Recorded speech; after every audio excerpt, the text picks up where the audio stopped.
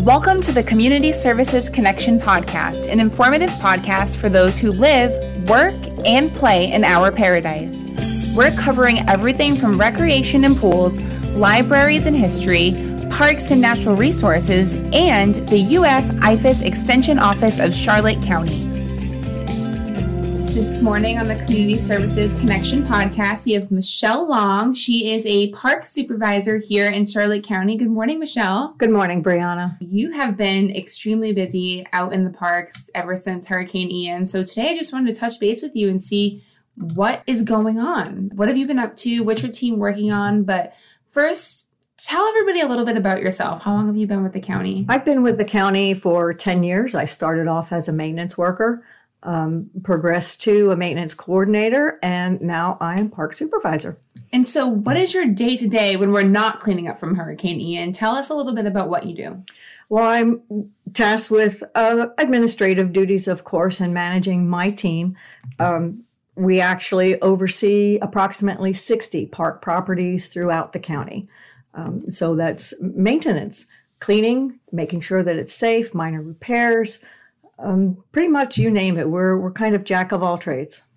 Wow. So you're busy. We are busy. And now even busier after Hurricane Ian. So what has your team been doing since Hurricane Ian? I know you were some of the first people out in the parks to assess the damage and clean up, along with our recreation and library crews. Yes, we were. So after the initial cleanup was done, the major things. So now after the storm, it still was all boots on the ground. We had to take a lot of pictures, not only for our records, but to show vendors as they needed it, but especially for the FEMA documentation of damage. Right now, we're still continuing to do smaller cleanup from smaller debris. We have the chipper out on site. We're filling holes from stumps that have been removed. And there's also still a lot of other debris that had been flying around. We're still collecting that out of the bushes and the fringes and bits and pieces of metal and glass. We are busy. It's a lot. How did you even know where to start, especially with, our library team helping and our recreation team? Those are two teams that typically don't go out and maintain parks. So how did you manage all of that? Well, there was a lot of planning. Of course, it certainly wasn't me doing all planning. It was a supervisory effort, and of course my supervisors, they got together. We did the initial assessment of the damage, and of course, like I said, lots of pictures. We had to plan and schedule for equipment that we needed, and plan for qualified personnel to run that equipment, whether it was machinery or chainsaws. And then we scheduled the support staff. Well, a lot of the support staff was the library, rec crews, and ball fields and parks maintenance crews. We tried to prioritize what parks we could open, what parks had a certain amount of damage, whether it was little or small, to prioritize that.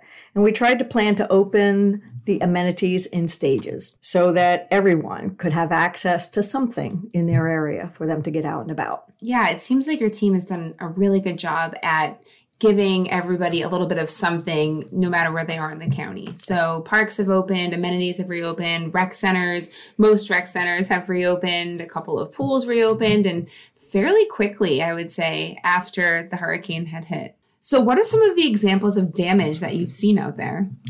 Well, of course, the most obvious is the trees. We had a significant amount of tree damage. We lost many of our heritage oaks, our largest ones, and other trees of various sizes, down to losing a lot of our ornamentals throughout the parks. We had building and roof damage, shade structures, bleachers and fencing. We had a lot of washouts from running water. Sidewalks were heaved or broken. We have repairs that are needed to boardwalks, fishing piers, playgrounds. A lot of our outdoor lighting was damaged. Signs that were damaged, broken, or even downright missing, as well as irrigation damage from uprooted trees, and, as I mentioned, scattered debris of all sorts.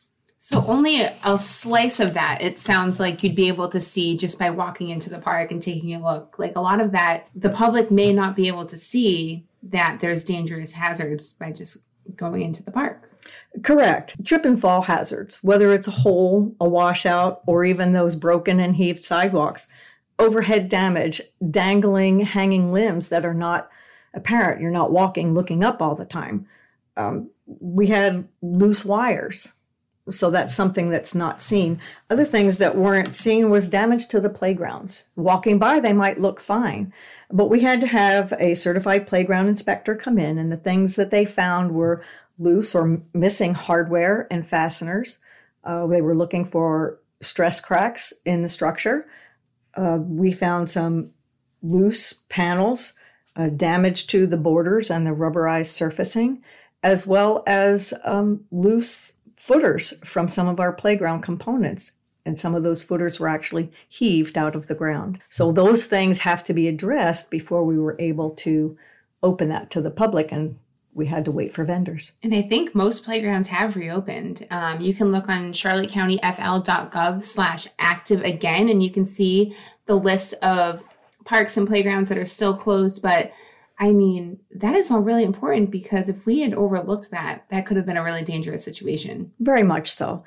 But we managed. We got 23 playgrounds throughout the county that had that inspection, and we got the things repaired as quickly as we could. There are some structures that still have closed signs, or we have orange fencing around them that is going to take a longer time to schedule and address the fixing.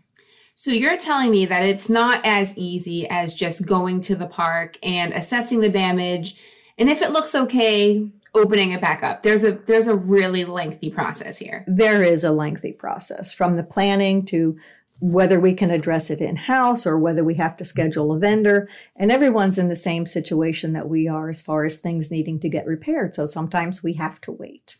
And sometimes repairs and contractors were backed up even before the storm. So now we're dealing with, I would imagine, longer wait times. We must be on a few wait lists for things. Yes, we are. I personally haven't had a lot of problems with waiting long times, but we have supply chain issues. Everybody's looking for lumber. Sometimes it's not very readily available, and we'll have to wait for the next shipment to come in. So that just adds to the already long process. Correct. But we appreciate everybody's patience out there, everybody who's listening. We are working as hard as we can to safely, I think the key word here, Michelle, is safely absolutely reopen the park. Safety is number one, both for the public and for our personnel.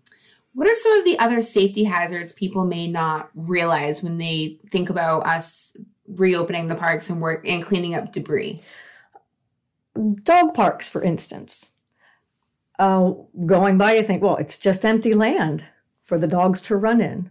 Well, that's not quite so. We addressed the tree damage. We pulled roots and had to fill those holes.